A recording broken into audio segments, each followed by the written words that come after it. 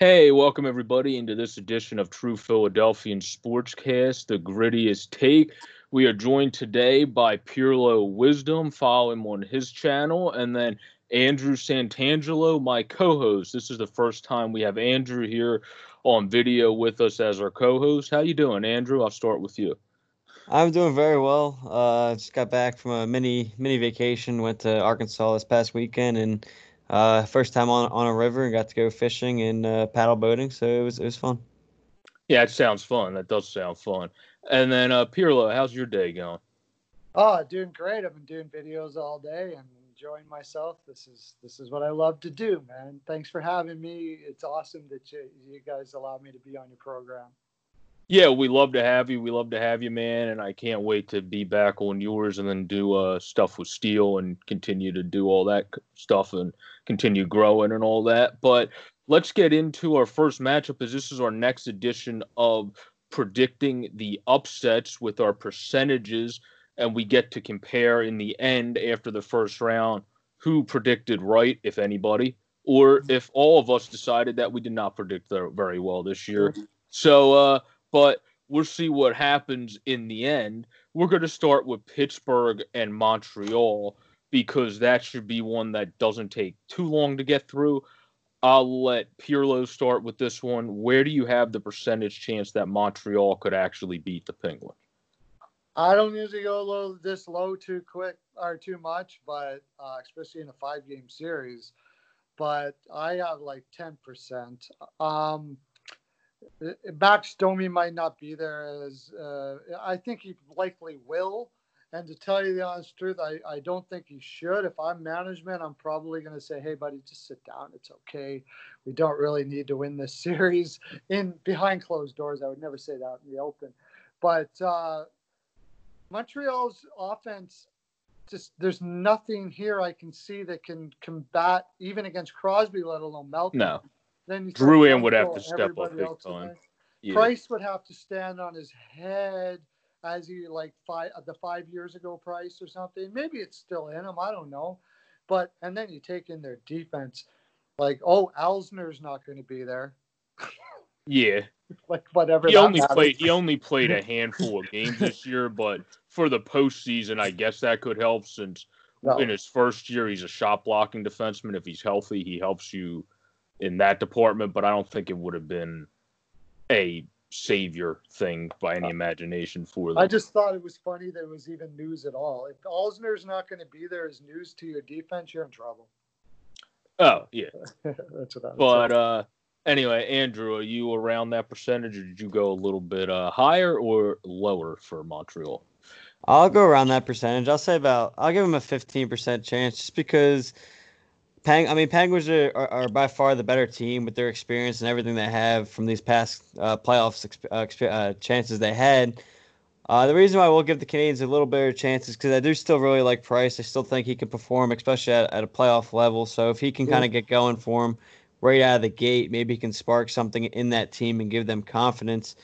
And then, obviously the Penguins this past year and even in previous years kind of deal with a lot of injuries. And Joe, before we got on here, you mentioned how there might be a lot more injuries. So I think Penguins, that would be one of their fears in this series is in jumping back into the thick of things right away. How well can they stay healthy?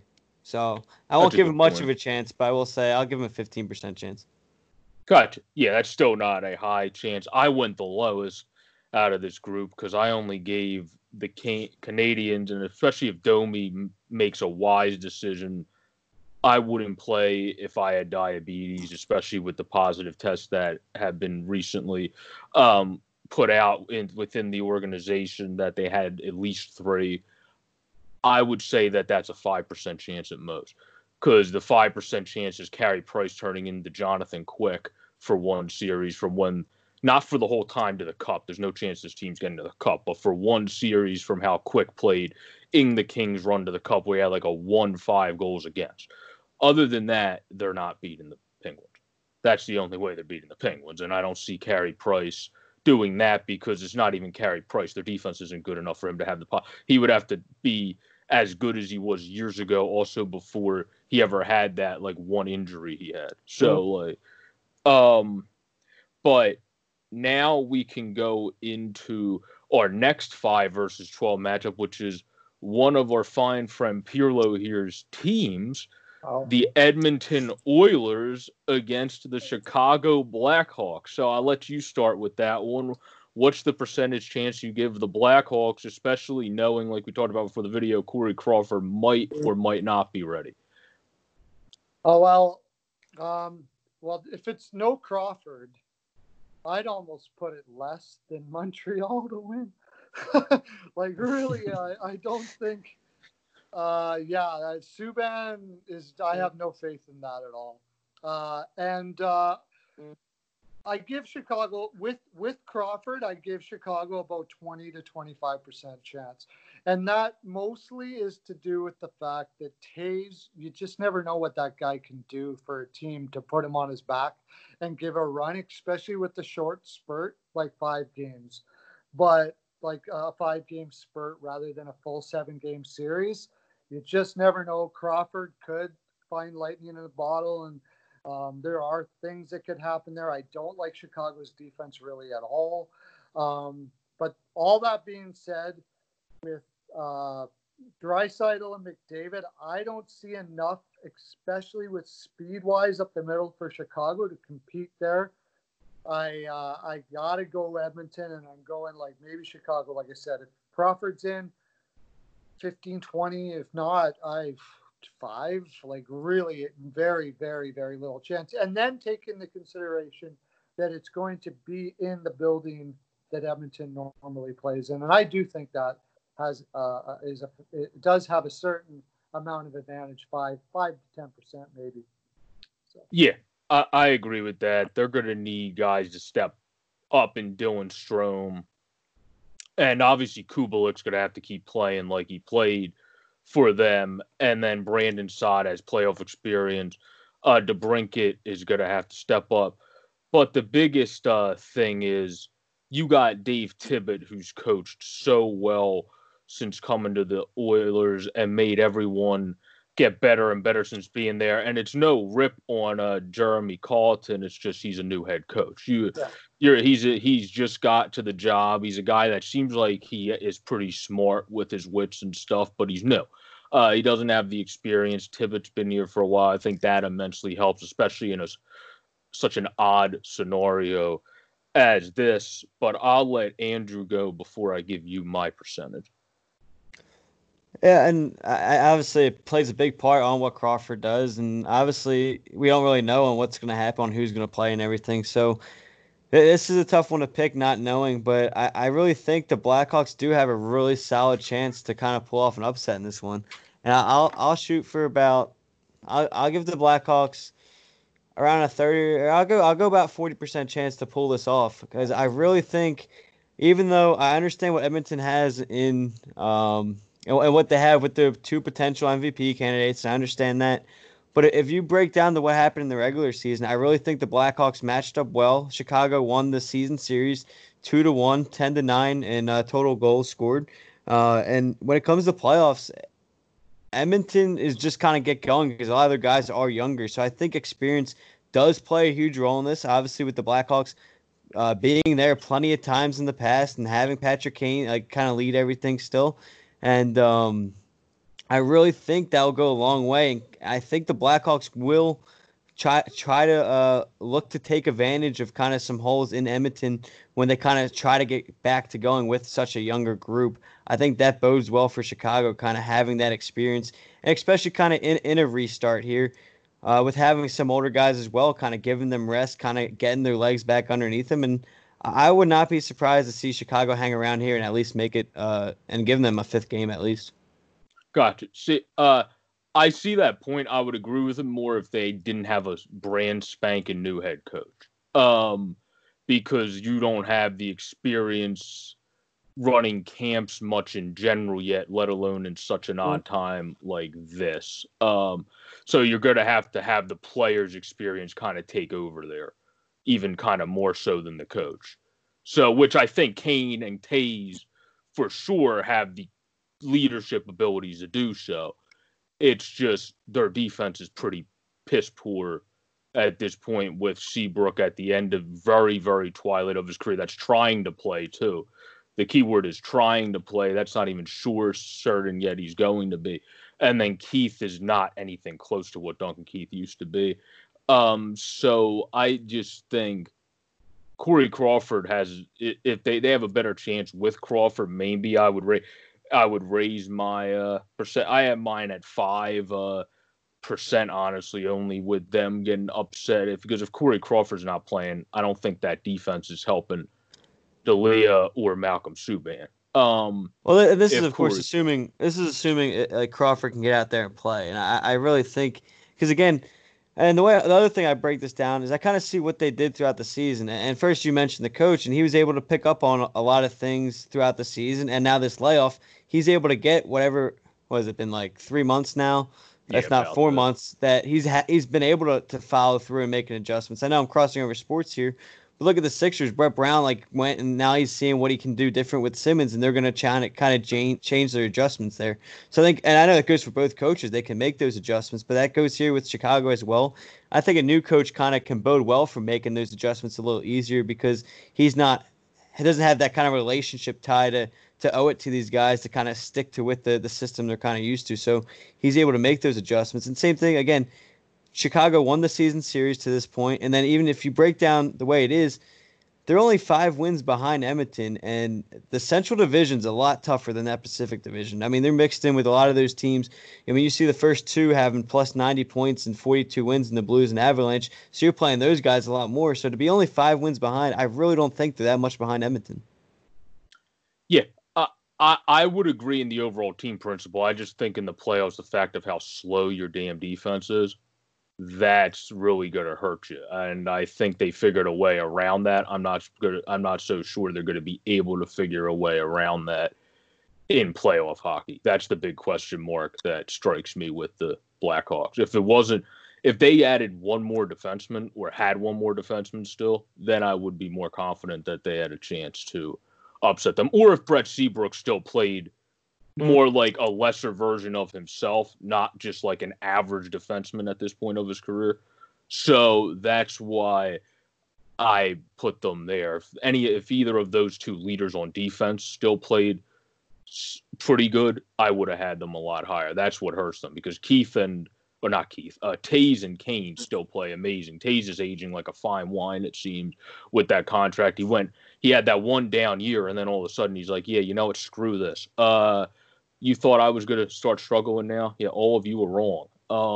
So then he decided to come back and do great, and I think they're still a 2-headed monster. It's just a completely different 2-headed monster than the way that Edmonton's is. That's like playmaking combined with scoring, where Taves is obviously more of a great defender playmaker than he is a scorer. He can score if he feels like it when he wants to shoot, but he's more of a playmaker and defender. So that's an interesting matchup between those 4 players. I just question the defense of Chicago. That's all. I think Andrew brings up a good point in their regular season. I didn't even think of taking a look at when they played. Was it pre-Yamamoto or post-Yamamoto? This team was totally different as Yamamoto came in the mix. That's a good point. So that would be interesting to see that. My thing is over a 5-game series, I agree also the defense I'm not really a big fan of. Wasn't even in the beginning of the year, although I think they did fairly well considering their on-paper defense. Their on-paper defense played a lot better than I expected them to do. Slater Kukuk in your top 4 just doesn't give me warm and fuzzies. And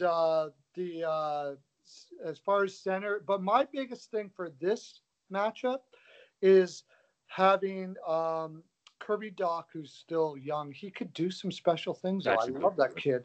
Yeah. But you mentioned Stahl and or Strome. I mean Dylan Strome, and I just think his speed is going to be really difficult for him over a 5-game series to not be exposed against Draisaitl and McDavid. If it's a 1-game series, I'm with you. You know, I could see Chicago definitely doing it here because you've got these great leaders like Kane and Taves and, they can do anything in a 1-game series, but over a 5-gamer, I can't give Chicago the nod here. Although Andrew brought up a really good point that I hadn't even really considered. Yeah, I will throw out, since you came to the defense, I agree with that too. A lot of people knocked him at only the age of 19, which I also would never knock a player at only the age of 19. I think that's just like sacrilegious to a sport to knock somebody if they stink at 19.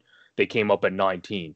So give them another year or so to see if they get going. They came up at when most of people are still in college and still doing stupid stuff with their life and not focusing on the important thing. So, like Adam Gilchrist, you mean? Yeah, he did great at 19 years old. He was fantastic. Yeah. But Doc, he only played on a line eventually when Kubalik got put on his line. Caggiula's a decent bottom 6 guy, but he's not going to help you as a youngster in terms of getting you in there and producing points right away and being able to have a guy in your line that helps you do that.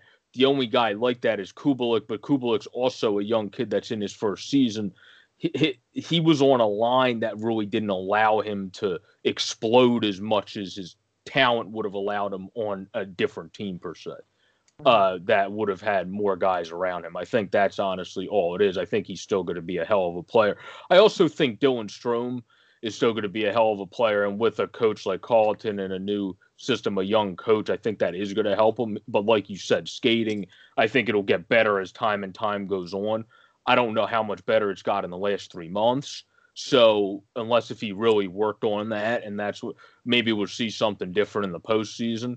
But yeah, I agree with you. He's somebody that probably has a chance until he really hones in that part of his game, like other players have done, especially locally. Scott Lawton really focused on that 1 year and made it a lot better. That's really going to make him go to the next level.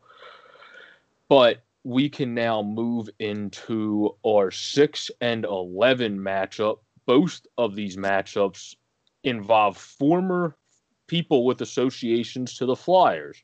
We have the Predators and the Coyotes, who are, of course, coached by Rick Tocchet, who has an association with the Flyers. Good old Ricky. So what's the percentage chance? I'll let Andrew start with this one. You give good old Ricky's team to beat the Predators. I'm gonna go with I'll give him a 20% chance to beat the Predators. I really like Nashville's team. I think Coyotes tremendous improvement from what they did in the previous past, and they're still kind of that upcoming team. I don't think they're ready for a big time playoff series like this against Nashville, who's been really, really good these past few years. And Nashville kind of dropped off a little bit this year, but I think overall they're still that solid, quick team and everything. And I think this layoff, it kind of helps a team like Nashville in this sense because they were able to kind of regroup a little bit and they hope to get back to where they were these past seasons. And I don't think the Coyotes match up very well, so I'll give them a 20% chance. I went 5 above you. I went 25 because I really like Arizona. The problem with Arizona is I think if Nashville's defense steps up, on paper they have a more name brand defense that has more experience and has done it longer, and they have Dante Fabro, who's disgusting as a youngster. I think that's going to help them, especially if playoff Pekka shows up at his best, which is the biggest key, but it could also not be the biggest key because of how well UC Soros played. So I think they have a good issue there, just like the Rangers have a good issue. Their young goaltender, and I'm not comparing UC Soros to Shesterkin. He's not at that level, but their young goaltender stepped up, and now they have to make a decision. Are we going with the guy that has a track record but struggled this year, or are we going to go with the guy that stepped up but doesn't have as much of the track record? I personally believe first game they'll probably go with Pekka, and if he struggles, then they'll have Soros to fall back on, because Pekka also, as we know, can move the puck well and is a guy, I mean, he scored a damn goal this year finally. I mean, you knew that could happen eventually in his career with the way he would always try to shoot it down. But he's a guy, I think he's helpful to have back there for that reason, too. You can take pressure off your defenseman. Ekholm struggled a bit this year.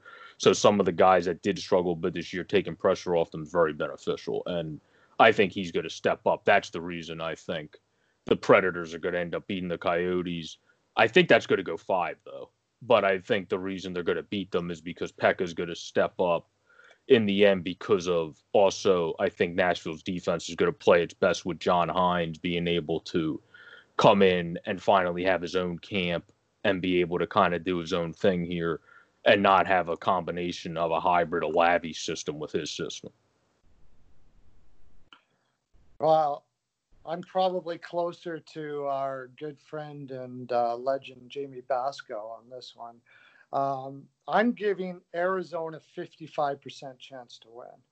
I'm going to give them an edge. And it's tough because on paper, Nashville should win this for sure. They've got way more offensive players. I mean, they've got Roman Josi, who could be winning the Norris. Yeah. Ryan Ellis, Matthias Ekholm. Can we even call him underrated now? He's been called underrated so much that it's almost not right to call him underrated anymore. No, Ekholm's not underrated. He just struggled a bit this year compared to his career numbers. And I think the reason why that is Dante Fabro, although he's going to be a good defenseman, I don't think he's still like he upticked as much as they thought he would this year. And they had Corbinian, Holzer, and Yannick Weber, and that's what I'm a little bit worried about. Their bottom 6 defense was not very good this year. I do think you're right that they're going to start Pekka Rinne. I don't think that's the right thing to do. I think Juuse Saros should be the one that they start. Because they're starting Pekka Rinne, I'm going to give Arizona an edge here simply because of the way they play. They play a playoff style. And I just have a funny feeling this is more than gut than anything. Nobody knows how to start a season basically as cold as a lot of these guys are going to be, better than Phil Kessel. And the reason why is because he starts every season that cold. Phil Kessel doesn't do anything all summer long and then plays hockey. I just have a feeling this guy's going to score some goals in this series, and he's going to be the difference maker. I think it's going to go 5, but either team winning would not surprise me at all. If I got to pick, I'm going to say Arizona. I also don't know if it's the best thing for Arizona to do, honestly. It'd almost be better to take the 12% shot at Lafreniere in the situation and cap situation that they're in and organizationally speaking. I think they do have a very underrated defense, Arizona as well. And, of course, I mean, we can't talk about Arizona without talking about Darcy Kemper, who is just, you being a goaltender guy. Yeah, hold up. Wait a minute. Let me see if I can spin this. There's a picture of him. Yeah. You can't talk like Darcy Kemper could win this by himself. I mean, he's shown it over and over again, right? So. Yeah. No. Yeah. He's a guy that the question is coming back from a big injury. He's coming back from and stepping right into these huge, meaningful games is not the easiest task at hand. But if anyone can do it, it's someone that's up to his skill level, worked his ass off to get to where he's at now, from where he was at with the Wild to now where he's at now. But I'm also surprised you didn't mention, I know how much you love Tenorti, and you didn't bring him up about how well he played in Nashville's defense. Yeah. I mentioned it, and then I said something else, and I forgot. Tenorti did. I'm really love Tenorti. I'm very happy for him to come up and do what he's did in his career. It's been fantastic.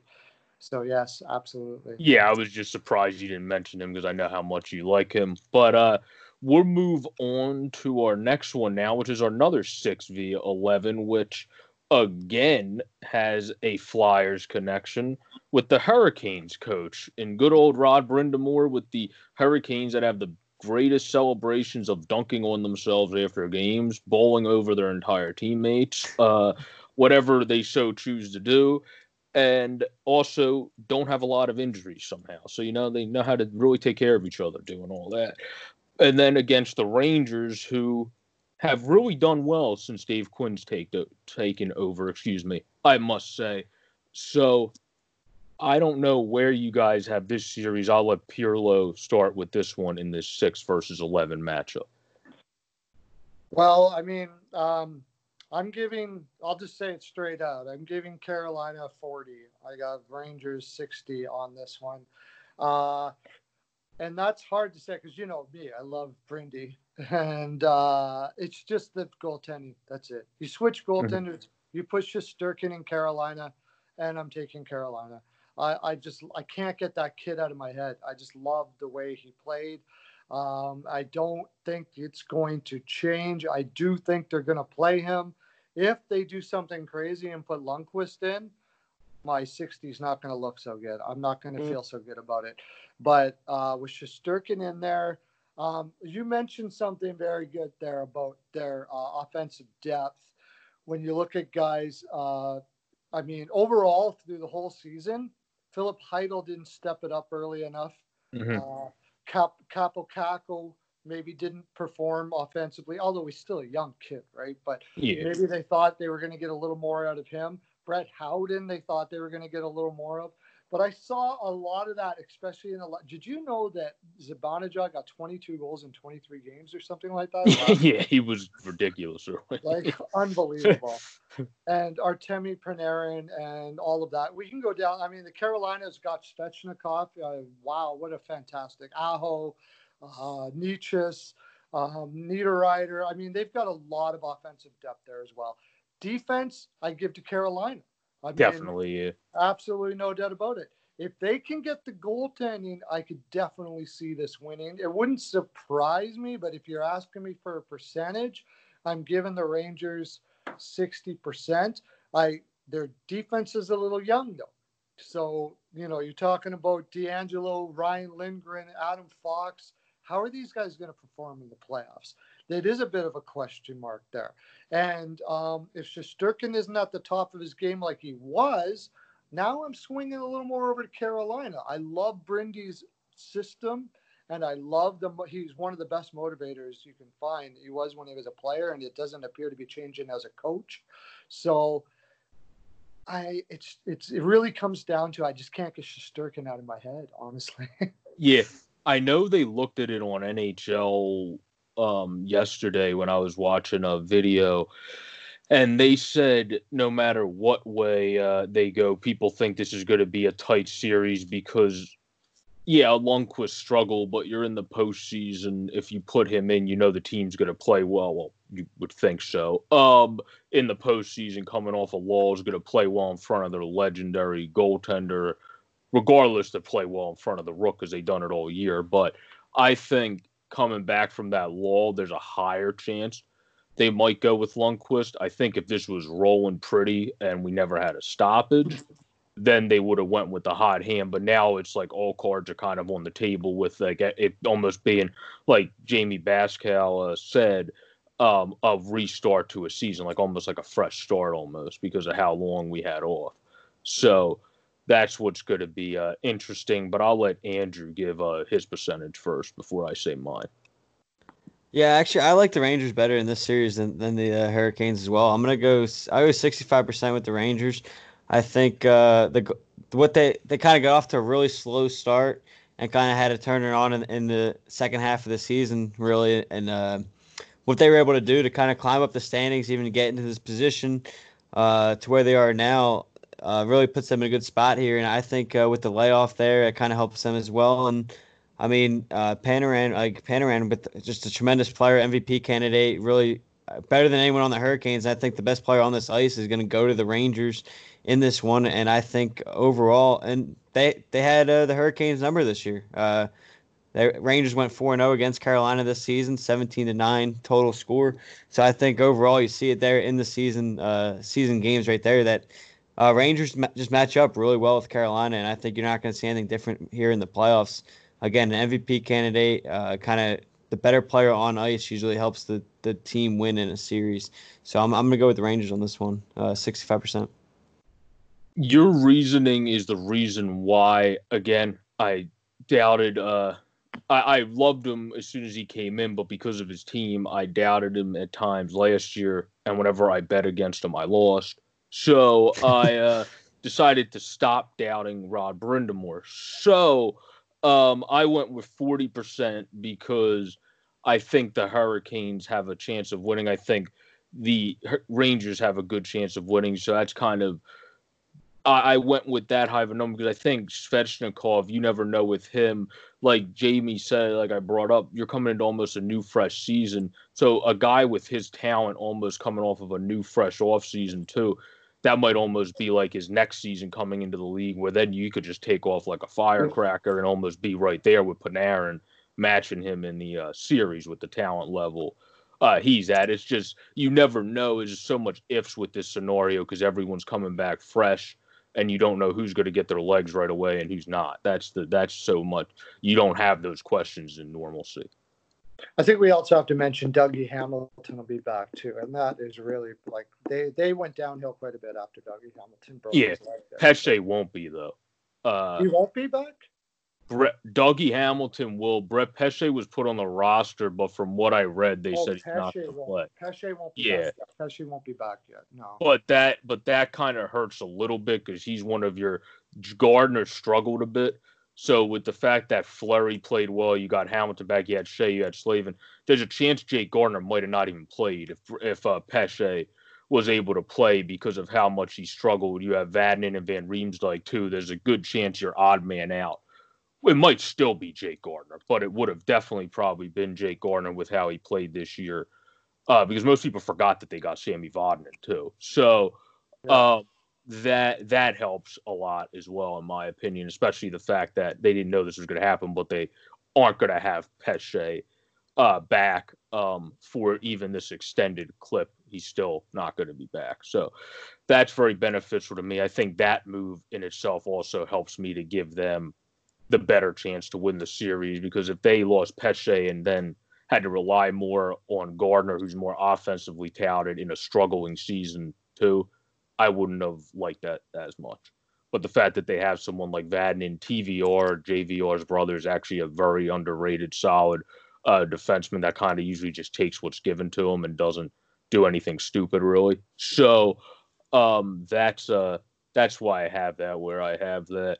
But we can move in now to our 7 versus 10 matchups. And I'll go first to the Canucks versus Wild. I think this is a very interesting matchup. We have the goalie Jacob Markstrom coming into his contract. So you know he's going to be playing for, like I said in the last video, money, money, money, money, money, like Mr. Krabs used to say in SpongeBob. And then we have Devin Dubnyk, who's coming off of a down year, might get the nod for experience.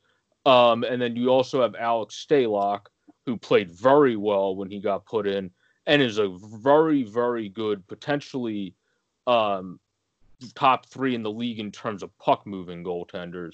So if you want to go with the hot hand, that really helps your defense, like I said before, in terms of taking pressure off of your defense in Minnesota as well, if they did go with Stalock, because he knows how to move the puck around the boards, get it up to the appropriate person. And I do like that for them if they decide to go with him, since Dubnyk was struggling. Now, I do love Devin Dubnyk as a goalie, though. So if they decide to go with him and he plays as well as he could, then they're still potentially in a good spot. But it depends. I want to see where your guys' percentage is with this. I'm going to surprise probably. All right. Well, I'll let you go first then, since you said. I'm going to surprise. I got Minnesota winning this series, and I know I'm one of the few people that do. And to tell you the honest truth, I could go through the X's and O's, and I'm usually an X's and O's guy. Not very often. I just go straight on gut.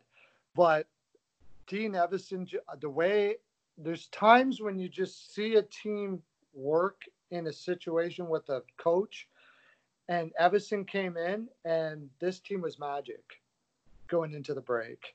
And I don't think that magic's going to change.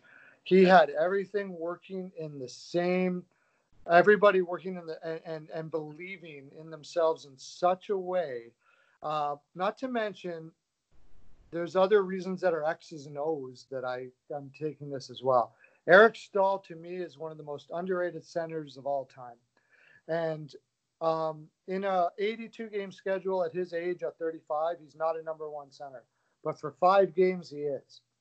And if you give him 5 games with fresh legs, I really like the way he's going to match up to a guy like Peterson. His defensive game, he's one of the most underrated defensive centers in the game of the last 10 years. Not to mention, you also have Miku Koivu at 38 years old with fresh legs, who's also one of the best two-way centers of the last little while. And without going into all of that, I mean, going into Vancouver, I can give myself all the reason to pick Vancouver. I mean, you got Peterson, that Quinn kid. I want to watch this series just to watch that kid play. I just love him. Markstrom, like you just mentioned, contract year, he could steal it all, and all of that. But I am taking Minnesota, and I'm giving Minnesota 60% chance to win this, and I'm saying it's mostly on gut, and most of the arguments against me, I can't argue with. Well, I had along with I believe Jamie, I'm trying to see if he also had for the Canucks and Wild. Yeah, we both had 50 even on that. So I'm starting to lean a little bit here, so I'll listen to Andrew's side and see what happens. So Andrew, go for it. See if you can sway or not sway here. I think these two teams are pretty close to even. I think it's tough to really give one or the other the advantage. I'll give the Wild a slight advantage on this one. I'll go 51-49 Wild. I really think it's that close, but I think for the same reasons. I mean, Eric Stahl, a tremendous center, he'll be there. I think Zach Parise, he'll be a tremendous player for the Wild there as well. And again, I think after the trade deadline, the Wild were one of the hottest teams in the league. So I think those trades they made really bode well for them to continue that success. People forget half of the trades they made. I don't think people remember they have Galchenyuk on their team. He didn't play well this year, but he's a skilled player. Imagine if he gets going. Yeah, they brought in him. They brought in Zucker and Sealer there from midseason trades. And I think they really started to click after they kind of got going a few games after the trade deadline. So, yeah, the layoff here these last few months might stop them that momentum, but it kind of gives them also room to grow chemistry. And I'm sure, I mean, I don't know what they were doing behind scenes, but obviously you can't practice, but I'm sure they were staying in touch and doing other stuff to build their chemistry with each other. That's going to go a long way. And honestly, with the way they kind of performed after the trade deadline, adding these guys and the success they found with them in the lineup, I really think that helped them. And I really think it's going to go a long way in this series. And again, I think it's pretty close, but I think Wild do have a slight edge there from those acquisitions. Yeah. I also think a big thing is when you decide to make your coach go from interim to definite, makes a big change in your locker room. When your locker room knows we have this guy ride or die with us going into next year and not just for potentially the next 5 games, that means a lot, I think, to guys, especially when, like Pirlo said, you saw an adjustment with that team. You saw them get going when Evason came in. There's a reason why he got rewarded the way he did. So I had it at 50-50. I'll honestly knock the Wild up to 55. So I'll give the Wild a 55% chance because of just how good. I think the big thing I said, and you made the point with a new coach, he's going to get to come in, Andrew, he's going to get to come into his camp and say, okay, this is kind of what we did that was mixed with the old system. Let's get rid of this stuff that kind of screwed us a bit and fine tune it and really hone in what I think we need to do to really get to where we need to be. So I think that also gives the Wild the best chance, also because I believe in both of their goalies. I think Dubnyk can step back up. And Alex Stalock, like I just said, helps the defense immensely because he's one of the best puck-moving goalies in the league. So, I want to Stalock. I've always been waiting for that guy. He's always had everything. It's just putting it all together. And he seems like one of those guys that will be one of those late 30-year-old players that from the last 5 or 6 years of his career will be a number one goaltender, and people will where did he come from? But for you, and I'm sure you guys have been, especially a goaltender fan like you, Joe, You watched him. I watched him the whole. Right? Was he L.A.? Where did he start at? But I think it was L.A. Yeah, I'm trying to think. and I was always like, Jesus, guy, what? This something. He's going to make it. It's taken a long time, and it feels like he's made it. I think they may start him. Just because I think so too. Because they were doing so well with them before, right? No, I agree with that. I think that would be potentially the wise decision. He played here. I brought up in 20 games, he was 11-4 with a 2.67 and a 9.10. So he played pretty well. But also, like I said, on top of those stats, he adds a dimension of being able to take pressure off of your defense better than Devin Dubnyk can in terms of moving the puck. Doobie can get a little. He can be good at that some games, and then in other games, it's like, oh my god, oh my god, oh my god, oh my god. And then so it's not his best. Yeah, it's not necessarily his best trait. So he was an Oiler, and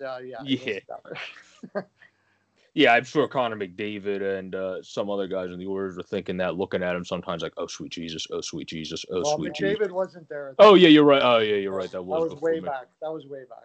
Yeah. That was way. Who would have been? Is anybody even on the team that would have been on with Dubnyk? I don't think so. Yeah, I don't think so. Oh, yeah, maybe, that's a wild way. God, good question. Clefbaum me? Yeah, or Nuge wasn't on the team with him? Maybe Nuge for a little bit. I don't think so, because then he went to Arizona and Burke got a hold of him and changed a few things and made him into what he is today. But yeah. So we're moving anyway. We'll move into the 7 and 10 next matchup now, which is another division foe of the Flyers, the Islanders against the Panthers. So I'll let Andrew start with this one. What do you give the struggling Sergei Bobrovsky-esque Panthers a chance to beat the Islanders? I think it's just like the last one. I think this is going to be a pretty close series. I mean, he, like you mentioned, Bobrovsky really struggled this season, but I mean, that's really not who he is. He had a career goals against I think it's a little over 2.5. And compared to what he's done this year is a 3.23. So it's definitely an odd spot for him. I think him going to a new team, kind of figuring out the defense, kind of had us play into it. Again, I think that this kind of layoff could help him. And the way the Islanders really, really struggled at the end of the season before that suspension or before the season got suspended, I don't think. I mean, with all the things that were kind of going downward spiral, that's a lot to kind of make up. Obviously, you can still make it up, but we'll see. I'm going to give the Panthers a slight edge here. I'll go 55-45 on the Panther side. Okay. Cool. I think what you said is spot on about the Islanders did struggle in the end. It's just I think the layoff, they might be one of the teams that benefited from the most because you have Barry Trotz. Barry Trotz tends to be a coach that can kind of get everybody where he wants them to be, especially if you have time to adjust when you were struggling. And the fact that you had 3 freaking months. And then you had people coming back of Zoom calls, and then you had people coming back to camp. So, or phone chats that you have with whatever, if you made yourself available like that. So I think that's helpful for them because of Bob's struggles, and just Quenneville kind of hinted at it at his interview, and this kind of made me keep their percentage so low. They got all their goal scoring from mostly unexpected guys. Like he said, Ajari and Conley really stepped up for us. We need all of our guys like Barkey and everybody, Huberdeau, really to be the dominators they can be. And if they're not that, I don't think Florida, with the way Bob struggled this year with that defense, I think that might more be something that takes after this year to figure out, because that just seemed like they were not in unison much at all this year. But if they figure it out by the playoffs, that'll be huge, because Chris Driedger played great in the regular season. I don't know if he's going to be able to step up for you in the postseason if Bobrovsky struggles. So I think I put that percentage a little low, so I'll move it up, but I'll give them a 10% chance. Wow. I just think I think the way these two teams are kind of like they're both pretty even, and I think you saw that in the regular season. And the way like the Islanders didn't just like spiral out, like they were a mess on all standpoints. From they would score some games, then they give up a ton of goals, then they'd score nothing and give up nothing as well. And I feel like their mess was a little bigger. And the fact that the Panthers were, as you mentioned, able to have other guys step up, I'd expect the better players as they were expecting to score. I expect that to change when it comes playoff time, and you have that those two groups kind of mesh together and it really bode well for them. That and again, the way Bobrovsky just played this year, like that's not like him at all, and I don't see why that would continue to be a struggle of his. I'd expect him to get back to normal after such a long layoff. Yeah, it's going to be interesting. What do you think, Pirlo? Well, you know me, I'm kind of an energy guy when it comes to, especially when it comes to playoffs. And but well, first of all, let's start off with the Bobrovsky thing. Bobrovsky in Columbus, he. It seems quite obvious that a lot of goaltenders benefit from Tortorella's system, quite a bit, and I think they possibly overpaid a guy that was getting a huge benefit from a system.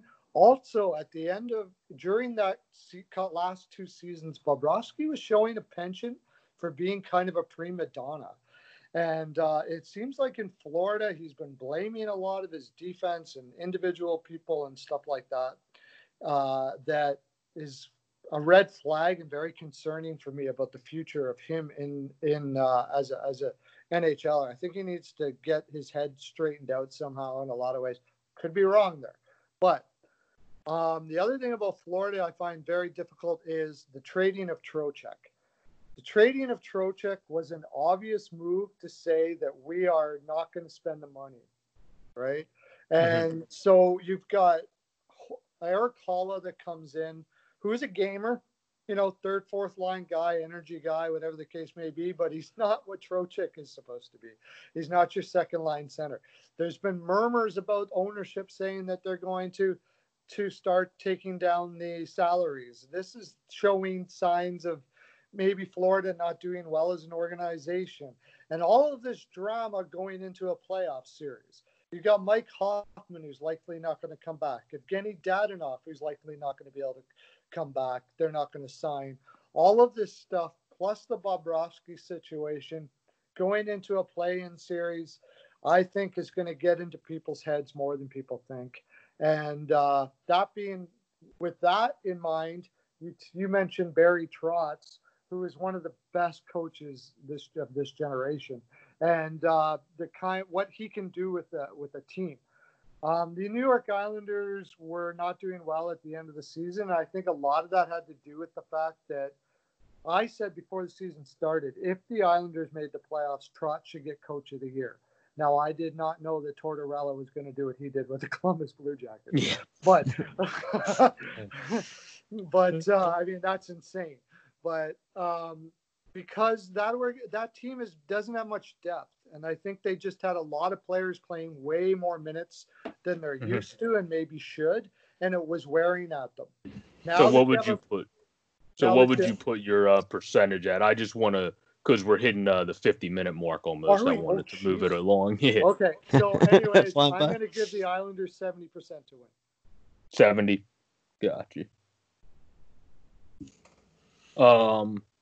And then now we're moving to our 8-9 matchups. You just hinted at the one team, the Tortorella-led Blue Jackets against the host city, Toronto Maple Leafs. Andrew, I'll let you kick off with this and see if you want to piss off the host city or not, or make them happy. So where are you going here? Just like the last couple. I mean, these are two pretty close matched up teams. The thing about this one is the Blue Jackets were a very weird team this year. They got off to a really good start. Then they dealt with a lot of injuries, so they kind of dropped off a little bit, allowed teams to catch up to them. And that kind of put them in this position was the drop-off they had. But, I mean, as you guys mentioned, the tremendous coaching there kind of kept them afloat, and I think he should be in consideration for Coach of the Year, if not win it. However, when it comes down to it, I do think Toronto has a little edge in this one just because of I think Matthews will be the best player on the ice, and as I alluded to earlier, I think the team with the best player will ultimately usually win the series. So in a 5-game series, I think Matthews and Tavares will really bode well for this Maple Leafs team, and I think that will kind of carry them a little bit in the series.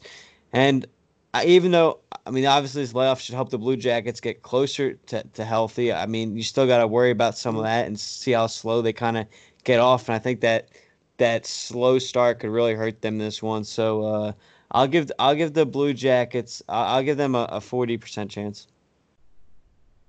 40% chance. Gotcha. That's still a pretty decent chance of Yeah, again, I think it'll be a pretty winning. good series. I just feel like it's going to go the host way. Gotcha. I think I gave them a 30, and that's because of Freddie. I think he's a very underrated goaltender. Anderson, their netminder in Toronto, and I think he's really going to step up in this postseason. I think Merzlikins is a great goalie, and I think Corpy's a good goalie. Problem is they just got into the league recently. They're basically puppies in the league. So I think Freddie Anderson will take the cake there if it comes down to goaltending. Now, if it comes down to defense, I'm not so sure that the Leafs defense will take the cake over the Blue Jackets. Well, no, not that I'm not sure they won't. But I think the goaltending will, and that's what'll balance it out, because I think Columbus's goaltending will play well. It's just you're more prone to let in a soft goal as an inexperienced goaltender than as a guy that's been there, done that. Sometimes that just happens, and you're not going to blame the guy. I never blame Mike. I don't blame Michael Layden to this day, but it is what it is. I think Toronto got a little unlucky with their matchup in the first round here. Columbus's game is exactly what they don't want to see. Toronto's too soft. Their defense is deplorable as far as I'm concerned, as far as their defenseman is concerned. Offensively, sure, Matthews can take on a series and win it by himself. I haven't seen a shot like that in too many players. So could Mitch. Both of them combined could kind of take them. But I just think that, first of all, Tortorella's burnt me so many times. He's my favorite coach. He's my favorite coach. He's your Rod Brindamore. And I still underrate him, even though he's my favorite coach ever. So I'm taking Columbus. I'm not going to do that. And I think it's going to be handily, actually. I think Toronto's going to be frustrated with Columbus, and I'm giving Columbus 70% chance of winning this, which I know is pretty surprising, but yeah. No, I can see that because of Torts in the day. I just feel like I think Freddie Anderson, he didn't play completely up to his stats. Now, of course, a lot of that had to do with the fact that their defense played soft. So if their defense, that does have some guys that are not small, don't play soft and play a little bit more to the size of themselves, and don't just decide to score and actually do a little bit better on the bruising defensive end at defending their own puck at stay at home, then that'll help out. And maybe Keefe having this extended off time and having this this training camp before the postseason, maybe that'll really help Sheldon Keefe. But I think that's what'll mainly help them. But I think the main reason they're going to win is because Anderson's going to step up and have a very good low twos, at most goals against average in this series, with a very high 915 to 920 something save percentage. I think he's probably going to go off in this series and be the reason Toronto wins. But we're moving to our final series, which is the battle of two Canadian teams in the Winnipeg Jets, who have a potential Vezina Trophy candidate on their hands, and then the Calgary Flames. So, Pirlo, I'll let you start with this one. Who do you got in the Jets versus Flames? Again, I'm an energy guy as well in a lot of cases, and I don't like Calgary's energy going in. I don't think Gaudreau is very happy being there from what I've read. Now, I think there's a very good chance he's traded in the offseason. Defense-wise, I mean, I love Giordano. I love their defense. Definitely Calgary's. I'll take Calgary's defense over Winnipeg's on paper any day. I'll take Winnipeg's depth on offense over Calgary's any day. Yeah. And I'll take Hellebuyck over Rittich any day. So also, Lucic in that lineup is such an anchor. My gosh, it's just terrible. Every lineup that he goes up against, if he's in the roster, is going to be able to expose that. I think Winnipeg wins, and I think fairly handily. I'm going to give them 70% to win. And I raised that up. I actually was closer to 50-50 for a while, but the more I think about it, the more I like Winnipeg. That's what I was close to, 50-50, but I like the Flames defense. I do agree energy does have a case thing, but I think this 3 months off, they realize they have the better team on paper. If they actually get their heads on right, they're going to know they have a good chance to win this thing. So I think that might benefit them because the Jets, just like this season, are going to need Hellebuyck to step up again because once you go below Morrissey and Pionk, and Ben Sherratt, who's there now, your defense isn't the most deep, appealing thing. So, but Andrew, what do you think there? In this series, I really liked Winnipeg in this series just because, as alluded to earlier, with Gruder struggling, and I think obviously he had the trade rumors last season. I forgot about that whole offseason mess, and now he's obviously unhappy. He's had probably the worst season statistically for himself throughout his young career so far, and it really showed. I mean, he only has 58 points up until that layoff there. And I really like what Kyle Connor's done with Winnipeg, leading there on the left wing side, and just being a tremendous player for him. I feel like he's undervalued, not really mentioned a lot. You don't hear his name too often. I feel like he's really stepped up, and I feel like the Winnipeg's their depth and their ability to kind of share the puck rather than rely on one guy, and this is a lot better than other teams. So I really like Winnipeg's chances here. And but as far as that, I'll go with. In terms of the upset, I guess I'll give Calgary probably about a 35% chance to win this. Okay, so then your Jets would be okay. Yeah. I love Colin. I like you mentioned Connor. I like his playoff type game. He's got a playoff type game. Mm-hmm. Yeah. I just think Gaudreau, knowing he's potentially going to get traded, he's going to heighten his value. Also, like I told Pirlo, and I tell you this, Andrew, when I look at players that are great, if you're down years 58 points in 70 damn games, I'll take that. That's fine. No, I agree with that, but like his down year seems to clearly be kind of because of an issue in there, and I don't see I don't see that changing because it's not like his contract's up where he has to play well to make that money. Like his contract is his contract. Like getting traded doesn't necessarily have anything to do with the way he plays. And it's clearly affecting it. So I don't see that really changing at all because he wants out. So he doesn't have that same incentive to kind of get to that extra mile as some of the guys do that have a contract expiring. That's a very good point, but we're coming to the end here, so I'm going to hand it over to you guys if you want to share any links or anything. So, Pirlo, I'll let you go first. Just started back again on BPAL picks. I'm a professional capper. That's what I do. I help people out with betting, and you can go over to BPAL picks on YouTube or our Patreon and check us out. I also have my own channel called Pirlo's NHL Pearls of Wisdom. Check that out. And that's about it. Thank you again, guys, for having me. This has been freaking awesome. You're very welcome. And then Andrew, go ahead, my friend. I'll go. Obviously, we have this great one at True _Philadelphia _ Philly Sport. Check out me and Joe at Chasing the Pennant, ANYP Phillies podcast is the Twitter handle. Another one I do with my brother's Philly _Sports now, and then my personal Twitter is AJ _Santangelo. And another one, Pub Sports Radio. I do a radio show Tuesday nights at 6 Eastern, 5 Central, called A Baseball Show. And then I also write for Pub Sports Radio as well. Yeah, I also write for the Pub Sports Radio, Flyers Nitty Gritty with Jamie Bascal, do this fine podcast, of course, like Andrew said, the Chasing the Pennant. And we have True Philadelphian Sportscast also spelled out on Instagram now. So go check that out. We put videos up there. And then I also been putting them on my own Instagram.